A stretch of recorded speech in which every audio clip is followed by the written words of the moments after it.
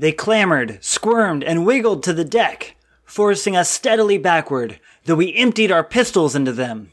There were all sorts and conditions of horrible things. Huge, hideous, grotesque, monstrous. A veritable Mesozoic nightmare.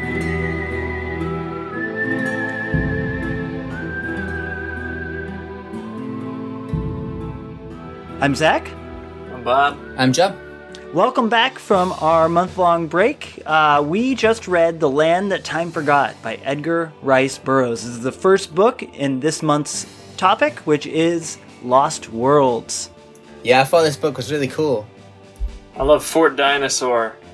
I love going into some impossible hole in the middle of the earth and then trying to survive while dinosaurs are trying to eat you. And then while under threat of dinosaurs, naming your boy fort. Fort Dinosaur. Great structure. It did have like kind of a childhood treehouse aspect to it, you know. Who wouldn't want a Fort Dinosaur in their own backyard?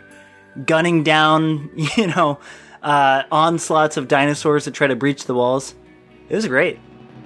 Yeah, absolutely. It's really a book of like two halves as well. Like, it's like two books in one. Like first half, war, espionage, Germans versus Allies, Great World War I fun. Second half, dinosaurs, primitive peoples, near-death experiences left, right, and centre. I thought it was great fun. Yeah, that was really interesting how we have basically just like a World War II, almost like submarine espionage story. The captors and the captives trying to figure out who's sabotaging the boat for the first half. But then once they get to this like undiscovered landmass, Casbah, it immediately turns into like World War I soldiers versus all the dinosaurs and all the like proto-humans, all the Neanderthals that you can think of. And it's almost like two different books, but I'm glad we had the first part of it to establish who the characters are, what their dynamics are, so that we can then bring them into this new and interesting situation. So who are these characters then? We got Bowen Tyler, who is a submarine technician. Are they submarines? They call them U-boats. I think that's the same thing as a submarine. I don't know. It's a submarine. I just kind of read it as a submarine. I regret to say it's been about 118 years since I fought in World War I, so my memory is a little shaky on this. Yeah, a U-boat is a submarine.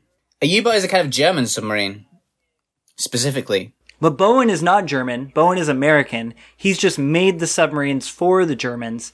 But this gives him like the ability to know that bastard every nook and cranny of the submarine. So when stuff starts going wrong, he's the one who has like the expertise to try to fix it. One thing that I really love about Bowen, and also, yes, submarines are great. Hunt for Red October. I'm all for that. But the best thing was when he's starting to kick ass and he's fighting with these cavemen, and he says, Californians, as a rule, are familiar with jujitsu. And I especially had made a study of so that's why he's kicking ass all of a sudden. It's like, yes, I used to design. That was amazing. It's not referenced at all. Yeah. Well, he's Californian, man. That was my favorite bit of the book. He's from fucking Los Angeles. It's such a late introduction, too. Like, he didn't know jujitsu before, and then suddenly, there he is, throwing people over his head. Man, some travel ads. Put a T-Rex. That's right. I have never wanted to move to LA more than in the moment that line popped up in my audiobook. I was like, damn, that's all I gotta do? Just get a room there, and suddenly I can start learning jujitsu? Is that true that Californians are all good at jiu-jitsu? I've never heard that before. Maybe you can tell me more. All of them. Yeah, never fight a Californian. Yeah, you can't walk down the street without getting tackled from behind by a jiu-jitsu master. Yeah. I think it's really interesting that this book is published in 1924, and people are talking about jiu-jitsu. I don't know why. I just thought it took off later than that. Like, I can clearly imagine the 1980s, like, ninja boom in television. Like, oh, yes. Like Beverly Hills Ninja. The Karate Kid, my friend. The Karate Kid, Teenage Mutant Ninja Turtles. that's like 60 years after this book was published. So, yeah, L.A. has just always been about kicking ass. Oh, yeah. Well, this story, Bowen in this story attributes his skill to like some gym in Los Angeles, but also someone he had in his employ who was a Japanese, who was a wonder at the arts, unquote. I wouldn't be surprised if Edgar Rice Burroughs actually went to that gym and he just like, he was like, oh, I love these guys. I'll give them some free advertising. Maybe. Taekwondo. I bet Edgar Rice Burroughs did do jujitsu. He seems like that kind of person. Well, okay, I'm on his Wikipedia page, and it says Burroughs' California ranch is now the center of the Tarzana neighborhood in Los Angeles. So, we know he lived in L.A. Now the question is, did he fight? Did he fight dinosaurs? Did he fight dinosaurs using jujitsu? Yeah. Is he a poser? Is Burroughs a poser here saying he fought jujitsu? Sorry, you don't fight jujitsu, you fight with jujitsu. Okay, so we got Bowen, great guy. We got his love interest, who may or may not be German. We have his enemy, who may or may not be German. And then we have the antagonist. Well, and we got a love triangle between these people. I call it a love pretzel. A love pretzel. What's that? Just like a love triangle, but a little bit more complicated. Like, what's a love pretzel? Yeah, we got a love pretzel between Baron Friedrich von Schwerfenwörth. Yeah, Friedrich von Schwerfenwörth and Lise LaRue. Isn't that a French name? Sounds French to me. LaRue. And Bowen Tyler.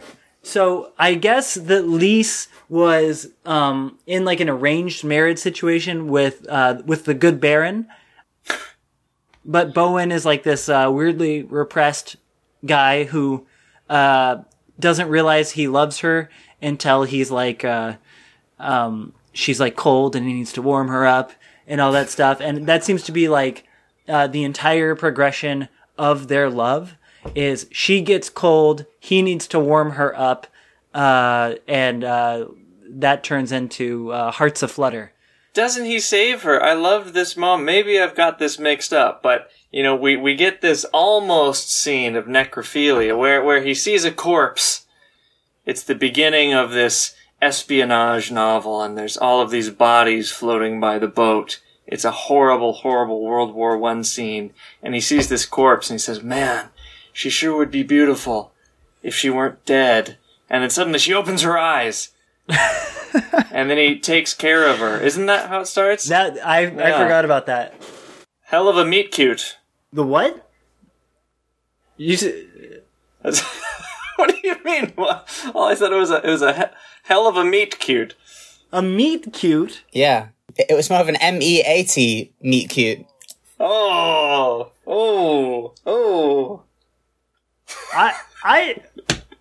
Wait, is there an MEET cute? Yeah.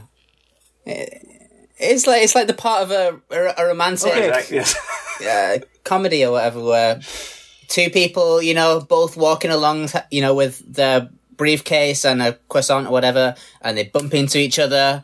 And a coffee, yeah. You know, and like they could spill the coffee all over each other, and then they like, you know, apologetically dry each other off and look each other in the eyes and realize they've fallen in love. Simple okay, that sounds really wonderful, like but I've never heard this word before. So when you say meet cute, all I hear is MEAT cute, and I'm just like, wow, that's dark. Your reaction is appropriate, I know. That's too much for a little boy's book. Come to Fort Dinosaur. Yeah. Oh, Lord, no. Stay away. Stay away. Well, speaking of awful bastards, Benson, the traitorous German agent. Motherfucker. What's up with this? Well, does he get into the love triangle? As far as I can tell, he's British. He was in the Royal Navy. And for some reason, he just really, really, really hates Americans. And it's not exactly clear to me why. Well, he's fake British. Is he fake British? Isn't he a fake I thought he was really British. He's a German He's certainly agent. not German. He was an agent with the Germans, but he says he hates Germans as well. Oh. He certainly wasn't a German. That's why he's out to kill everyone. He hates everyone. He's British. I have to be honest, I found this part of the story a little bit flimsy. It's not really that clear to me why... Like, there was something about... let me have a look. Not jujitsu or the dinosaurs. Well, you know... This was the part you found flimsy? This part in particular. Benson says he did all of this. He poisons the water supply. He tries to steer the ship way off course, leading them to the land that time forgot in the first place, and basically tried to sabotage all of their lives. And his reason is, quote, "I hate you. I hate all your kind. I was kicked out of your shipyard at Santa Monica. I was locked out of California. I became a German agent, not because I love them, for I hate them too, but because I wanted to injure Americans, who I hated more." And that's his reason.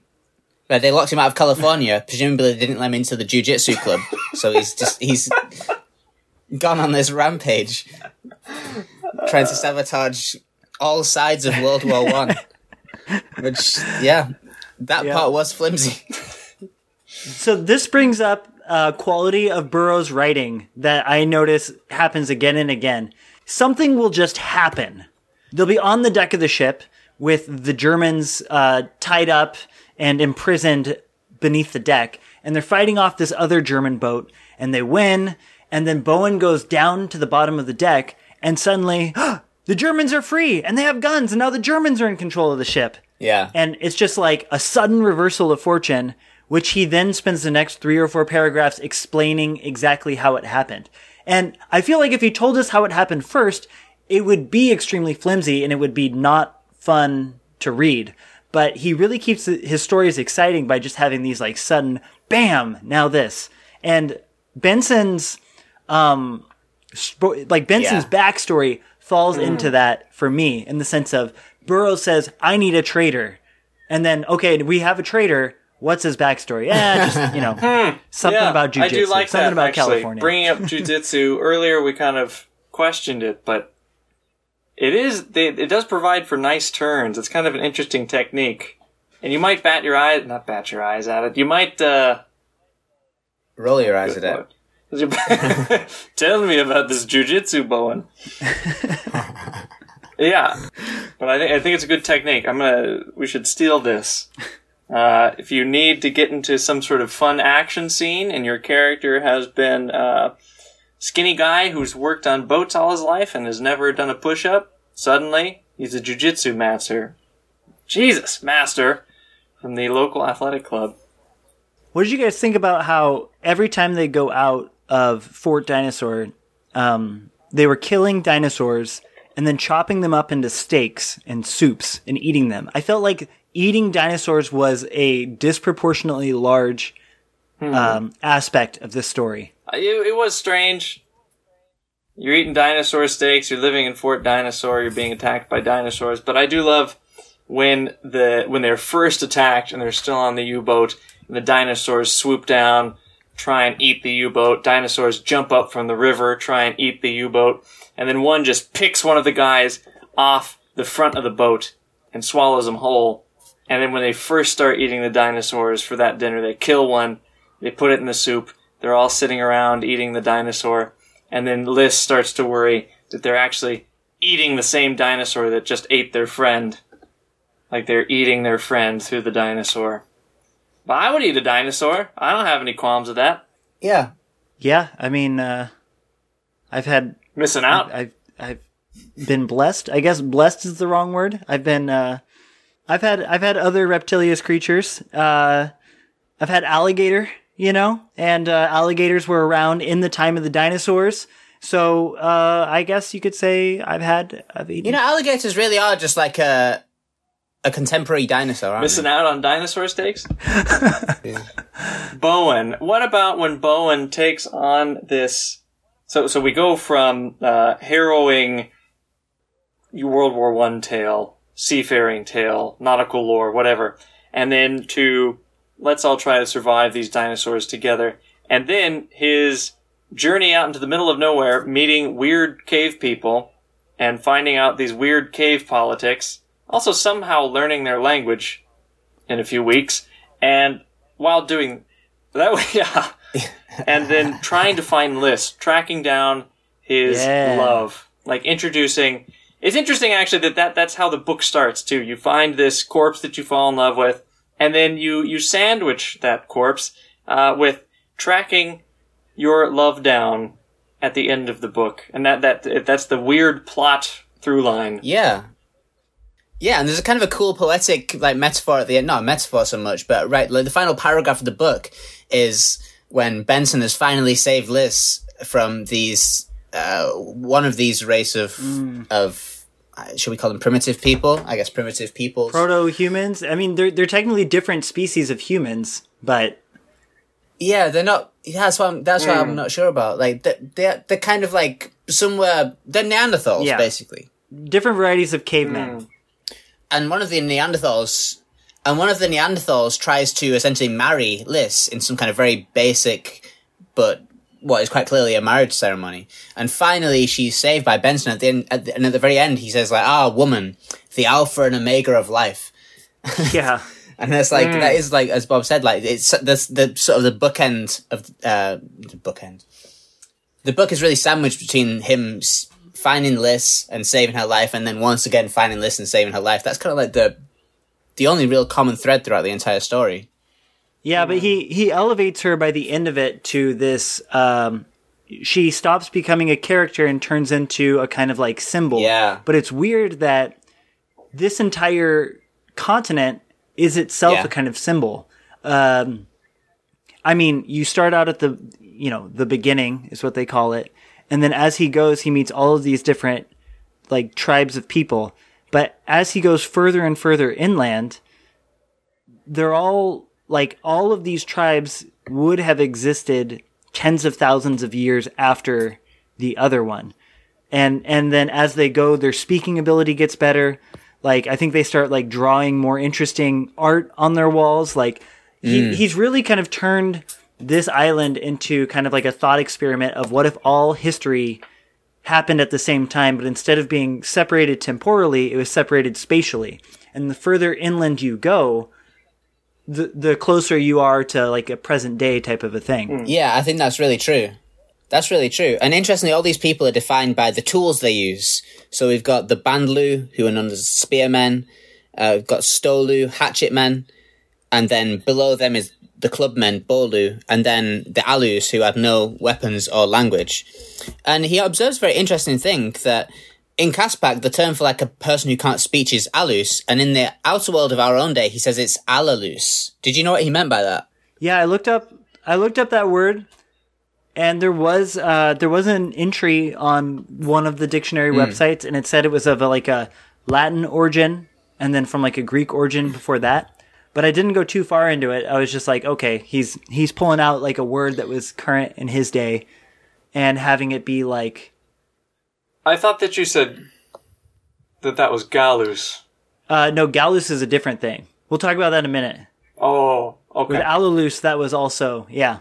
So some kind of hypothetical ape man is known as Alalus by some anthropologist called Haeckel. Oh, okay. So I guess it's basically the anthropology of Edgar Rice Burroughs' age considers a speechless man of the ape man to be called Alalus. And then Burroughs has sort of taken that and run with it. Yeah, and it's really interesting how he would come across these different people and he would be like, oh, that's a blah, blah, blah person. And then when I look up that word, it was actually the name of the archaeologist who discovered this kind of like skeleton somewhere. So, like, he's actually naming these tribes, like, whatever name is current in his day. But it was just interesting how it was like, oh, that's actually the name of the person who discovered it. Yeah, definitely. It almost felt like Burroughs is really interested in this, like, ancient anthropology. And it seems like he almost wants to show off his knowledge. Or, like, show off might be the wrong word, but he wants to take what he's learned and turn it into something that could be a vehicle for storytelling. Yeah, I mean, it's also like a part of his other stories. I mean, he's also, Burroughs is very well known for the Tarzan stories. Again, about an ape man, about, you know, sort of idea of primitive or even feral man, like pre-man sort of thing. You know, proto-human is like something that he's very much interested in again and again, isn't he? Yeah, yeah. As our character is going along through these different tribes, they keep on identifying him as Galus. And they say, oh, you want to go that way, back to your people. And he never personally identifies himself as Gallus or anything like that, but other people identify him. Yeah. So he never actually meets the Gallus. I found this really strange. Yeah, he never meets the Gallus, but when I Googled the word Gallus, I'd never heard of this before, but it's a term for a member of, like, the Jewish diaspora, like maybe like, So I don't know. I got this sense that where Burroughs was going, and he didn't go here, but I thought halfway through the book where he was going to say like a lost tribe of Israel or something was here in Casbah. But he kind of just plants this seed and he never picks it up again. And I have to wonder if, there's 2 sequels to this book. The next one being called The People That Time Forgot. Will we see them again? Well, it looks like we may well be coming across the Lost Tribes of Israel. Reminds me of Erewhon. Yeah. Erewhon in itself was a lost world story. I mean, even if we read it through the lens of being a kind of utopia, it has all the hallmarks of a good lost world story in that, it's far off lost and somewhere in South America, no contact with the outside world. It's this kind of like bottled up, preserved society that, I don't know. There's a lot of good comparisons we could make between that story and this one. In Erewhon, they think that this people who are also in a lost world are the lost 10 tribes of Israel. And that's why he's trying to get people to go and find this lost world. Oh, yeah. That's kind of how he's trying to sell it to his investors and his backers, isn't it? That book had a good frame story to it, and this book also had a bit of a frame story aspect to it as well. This whole thing is told, it's a message in a bottle story. So the first few pages is someone finding a thermos with a manuscript in it, washed up on shore, and they read it. And it's this narrator who's telling us about what's going on. But he does this really interesting thing where he's like, I'm going to start reading you this story. In a few minutes, you won't even remember that I'm here. Like, it's this really weird, self-destructive narrator style where he's there and then he tells us, he's like, you're going to forget about me in just a minute. And then the story goes on from Bowen's perspective. Yeah, it is very interesting. And it's signed off with Bowen's name and also Liss as well. And, it's very interesting. It leads us to a lot of sort of loose ends at the end of the story. Well, what happens after this? Oh, yeah. We've got to the end of this story, but they're still living in the land that time forgot. And like we've already mentioned, there's still a lot of unanswered questions. So I'm also very curious to read some of the follow-up books here. It seems like it could relate to his idea of Tarzan, where there's like a boy growing up in the wilderness, kind of also in a land that time forgot. Because now, if this story continued, it's going to be a domestic story about living in the middle of nowhere and a couple trying to make it among the dinosaurs. So I wonder if, he did write 2 other books, but I don't think they're the same characters in this world. I wonder if he picked up that thread of, domesticity in the midst of dinosaurs or the jungle. Yeah, I thought lockdown was hard enough. Yeah. Put me locked down in a treehouse. I'm reminded of a ridiculous Slavoj Žižek quote of where he says something along the lines of every story, no matter what genre, is a love story at the heart of it. And, despite the submarine espionage, despite them gunning down dinosaurs and going into survival mode and this long historical symbolism, this book is really just Jiu-jitsu. A jiu-jitsu, yep. This book is really just a love triangle between Liss, Bowen, and the Baron, finally ending up with Bowen and Liss living in a cave in matrimonial happiness. It's beautiful. Beautiful little ending. There's a little thing that's been nagging me about this story, which I just found very strange as well before we move on to a different topic. The fact that, like you've already mentioned, Zach, it seems like this island or land is almost like the progression of time from, the dinosaurs, the Mesozoic era, until we get something recognizable as human beings as we are today. But rather than temporally, spatially.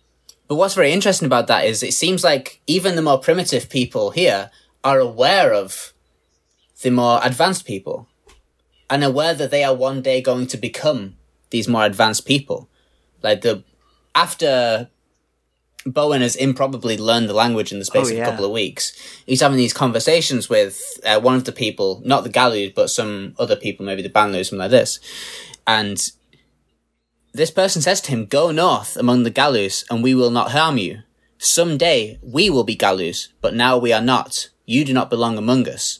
Go away, or we will kill you." And I that's really been nagging at me. Like, what does this mean? Like, yeah, and when he says he wants to go back, they tell him, "No, you can't go back because you'll be killed if you go backwards." It's like this sense of like, everyone is like explicitly aware that history only goes one way. It kind of reminds me of like Night at the Museum or something. Like they're in some kind of like one big exhibit, and it's like, oh yeah, you turn left, you get to the ancient Egyptians or whatever. It's kind of strange. Like they seem to know their place, but there also seems to be this idea that they're going to become something else. I really don't understand how this works. So I think, it's just kind of nagging at me. This aspect of the story I think is very peculiar. But I also kind of like how mysterious it is. I like that it's not been tied up. Like, I like that in this story there are a lot of things that aren't really tied up. You know, what's going to happen to Liz and Bowen? Will we come across the lost tribes of Egypt? How do these people somehow have consciousness of a future historic age? There's a lot of things unresolved in this story. And I kind of like it that way. Yeah. Yeah. I'm interested too. Is it like a factory, almost like a time factory? The people without clubs, who are the lowest of the low, once they get clubs, do their people no longer exist, or do other like proto people come to replace them? You know, if they're going kind of like a conveyor belt, age by age, are all the ages always going to continue to exist? Yeah. It's like the the timeline that forgot time, not just the land that forgot time. Or the land that time forgot, sorry. I wasn't really clear on how it worked with the animals, though, because it seemed like the animals were just willy-nilly everywhere. Like, at first, near the beginning, we're getting all these dinosaurs, but then, then he's like leopards, hyenas, antelope, deer. It ultimately doesn't matter, and ultimately I guess I don't know what the geographic spread of animals is for me to be like, oh, that's not right. But it did kind of seem to me that... Well, it ends in shaven cats. Wait, what? Yeah, it ends in domestication, yeah. It's the most sophisticated animal. From dinosaurs to saber-tooths to antelopes to shaved cats in little sweaters. Cats wearing jumpers. We end up with dogs on TikTok wearing different outfits. Doing cosplay.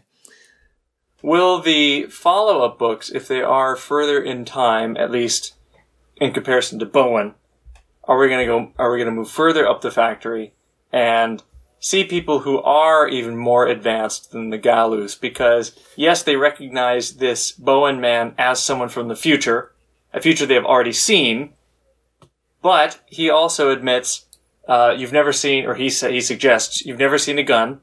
You've never seen clothes like mine, so how can I be someone from this area? How can I be someone from Galus? And he says, oh yes, well maybe you'll have to teach me how to use these tools, use this gun, or to throw someone over my back.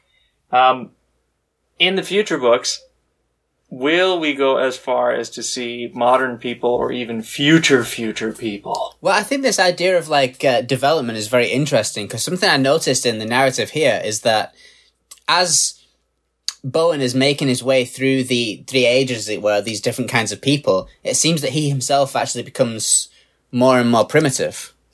At the end, he says he's going to have to discard his clothes for leopard skins. He tosses away his gun in favour of a club. And then at one point, he's fighting someone. He's fighting some guy from one of the tribes. And he starts trying to bite this man. He starts trying to, bite at his throat and tries to rip him with his hands. And it's only when Liz cries his name, she cries, Bowen, your knife, your knife. And he suddenly remembers once again that he's a modern man with a knife. And instead of trying to eat this guy, he again just sticks his knife in his chest. So it seems like Bowen is almost forgetting who he is the longer he spends in this land. Yeah. That could be it. So I wonder if that's kind of a counter-argument to this idea of like an unlimited development where we're eventually going to get to like laser guns and stuff like that, or is it just going to be a kind of we'll reach a certain limit and then, return back to savagery? Well, I think that his return back to savagery coincides with him going back spatially to the point of the beginning. So it seems like wherever you are standing personally, that's kind of what you become in this book, if that makes sense. I don't know. I have a feeling that future books in this series will really lay out the exact mechanics of this land, because from what I can tell, they don't reuse any of the main characters. It's always a new cast of people. And so that makes the focus of the stories be on the actual, like, biological mechanism of what's going on in this land. Well, there's a bit in this story that I thought was interesting as well, where he comes across the grave of some guy called John Tippett. And he says, "Oh, no, my friend John Tippett, some other explorer before him who's landed, been to this land. Oh, he was a good man." And that's all that was really mentioned of him. So there is already implied the fact that there's other people who've been here. He's not the first man, or they're not the first group to set foot in this place. And, already here we have this message from a bottle that's reached someone beyond land. So by the time we even read the story, Bowen and Liz could well be dead already. We don't really know how... Well, we know more or less the time frame, but it's very interesting. I wonder if we'll get some appearances like this in the future books. When he's devolved into a complete Neanderthal and no longer has language. That's it. And we'll be like, this man seemed to be modern, and yet he was behaving like a savage. All right, well, I'm interested to see how much of our next book, Journey to the Center of the Earth, whether it takes on like a similar, like symbolic land kind of a thing. Like, is Jules Verne's story also going to attempt to say something about like the march of history or like the evolution of people or anything? Or is it just going to be like a simple adventure story that just has some people going to the middle of the earth? Talk to you later, Bob and John. Talk to you later, John and Zach. Talk to you later, Zach and Bob.